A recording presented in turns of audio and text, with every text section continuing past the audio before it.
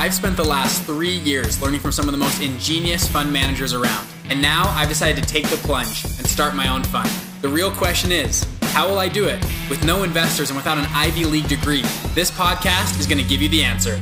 Join me and follow along as I share mine and other stories as we start and build multi-million-dollar investment funds. I'm Bridger Pennington, and this is Investment Fund Secrets. What's up, guys? In today's video, we're going to talk about Theranos, Elizabeth Holmes, kind of the relationship between investors and entrepreneurs and how venture capitalists think about investing, kind of some mispractices that happened when investing in Theranos. So quick recap, if you haven't heard about Theranos, it's all over the news, but Elizabeth Holmes was a Stanford dropout. Classic, right? But at 19 years old, she decided she didn't need to keep going to school, and she started this healthcare technology company. The whole thesis that, the lengthy process of drawing blood and getting it sent off to a lab and these lengthy just testing processes is no more. She claimed that you could, off just a drop of blood, just a single finger prick of blood, her machine and technology could do about 200 test results and have results back in minutes. So kind of this, revolutionary technology. She started it, in 2003, and this is like right, during this, massive tech boom. So there's all these investors in Silicon Valley, the Facebooks, the Amazons that are just raising, millions and having valuations in the billions. It was a, great time for entrepreneurs and investors. And Elizabeth, we're going to talk about some of the things that she did right and some of the things she did wrong. Basically, she developed this software. She got some seed money from friends and family. She started putting the company together, and, she quickly started not caring as much about the technology and started investing more in appearances. She was criticized because as she started and going out and raising money, her voice got deeper, and she started wearing black like Steve Jobs. And, she just started to be more assertive. And, she thought it was a better technique for going out and raising money. Obviously, all startups have these crazy forecasts, and that's fine in venture capital. It's fine to have these assumptions and to say, yeah, we anticipate this massive total addressable market of X gazillion, and we hope to be there in 3 years or whatever. And that's standard startup talk. Where Elizabeth went wrong is not about the forecast. That's totally fine, but she started misrepresenting her current traction. So she started lying to her current investors or potential investors about where she was at and what the company had done, how much revenue they had generated. That's where she started kind of deviating from the traditional course, because in the beginning I had a lot of empathy. I'm like, this girl's just kind of trying to build this company. Like, what's wrong with that? But as you dig more into the story, then you learn more about this. So obviously there's a bunch of videos about it. There's a book called Bad Blood. There's actually a recent Hulu series that came out called The Dropout, all of which that kind of cover these. I'd recommend all of them. They're all great. But let's dig a little deeper here. Let's talk about this relationship. So something that Elizabeth did is she targeted not venture capitalists. She targeted, in her first couple raises, some people call it old money, some people call it dumb money, but she targeted these kind of wealthy old investors that had missed out on kind of the boom, the dot-com boom, really played on the emotions to get them allocated. She went after these single family offices or just high net worths that had,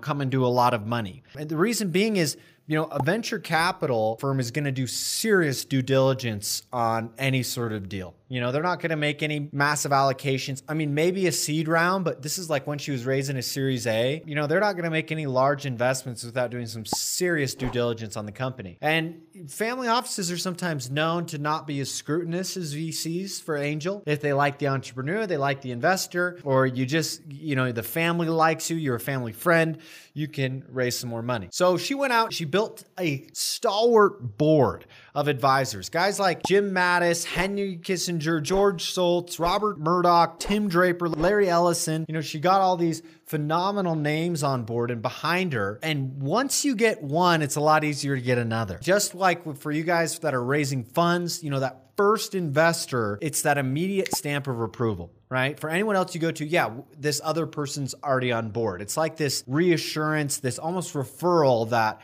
hey, this is a good deal because so-and-so invested in it. So in venture, there gets to be this lot of, a lot of FOMO about missing out on opportunities. So sometimes rounds will, be subscribed really quickly without a ton of due diligence just because people want to get in. So Elizabeth did a really good job at playing those cards. She kind of batted investors against each other. She batted, potential contract, companies against each other, like contracts. But she really just played this game. And it's okay to do that, but you can't lie about your current traction. You can't be deceptive about your revenues or at the stage at which some of these contracts are developed. So, like in 2013, she went out to, Walgreens. She landed this massive contract with Walgreens to start testing their facilities. And Walgreens didn't even look at Theranos. They basically just said, yeah, well, sorry, we already have a contract with CVS and Safeway, so too bad. We don't want to work with you. And then these offers came flying in. Always important to do your due diligence in, the venture marketplace. So another thing to be thinking about in this deal is one of my mentors once told me that rational deals provide rational returns, and irrational deals can provide irrational, unrealistic returns. So some people love, going after these kind of crazy, investment opportunities, but it's just part of the game, part of the risk. So, and another thing that made this deal so bad, right? Or what was so wrong about this is, this technology was impacting human lives very legitimately, and she didn't disclose that. They would go out and, when they signed that Walgreens contract, people would take these tests that made decisions about, what medication to take. All medication has side effects, right? They all do. So, people are getting misdiagnosed for diabetes or all these various illnesses that they may or may not have, all these false positives. So it's a very sensitive, arena to be playing in. She lied about the FDA's approval and, just was very manipulative and deceptive on all fronts. So, I have a friend who's, starting a tech company. They recently raised several $1 million in funding. And it's honestly kind of a similar scenario where their product isn't complete. And they collect this data for companies, and it's right 80% of the time. Except the thing is they disclose that to their investors and to their clients that purchase. They're like, look, we're still a startup, we're still growing. There's kind of this 20% chance that the data is faulty. Data for an e-commerce business is a little different than human lives deciding, looking at severe terminal illnesses. It was just kind of this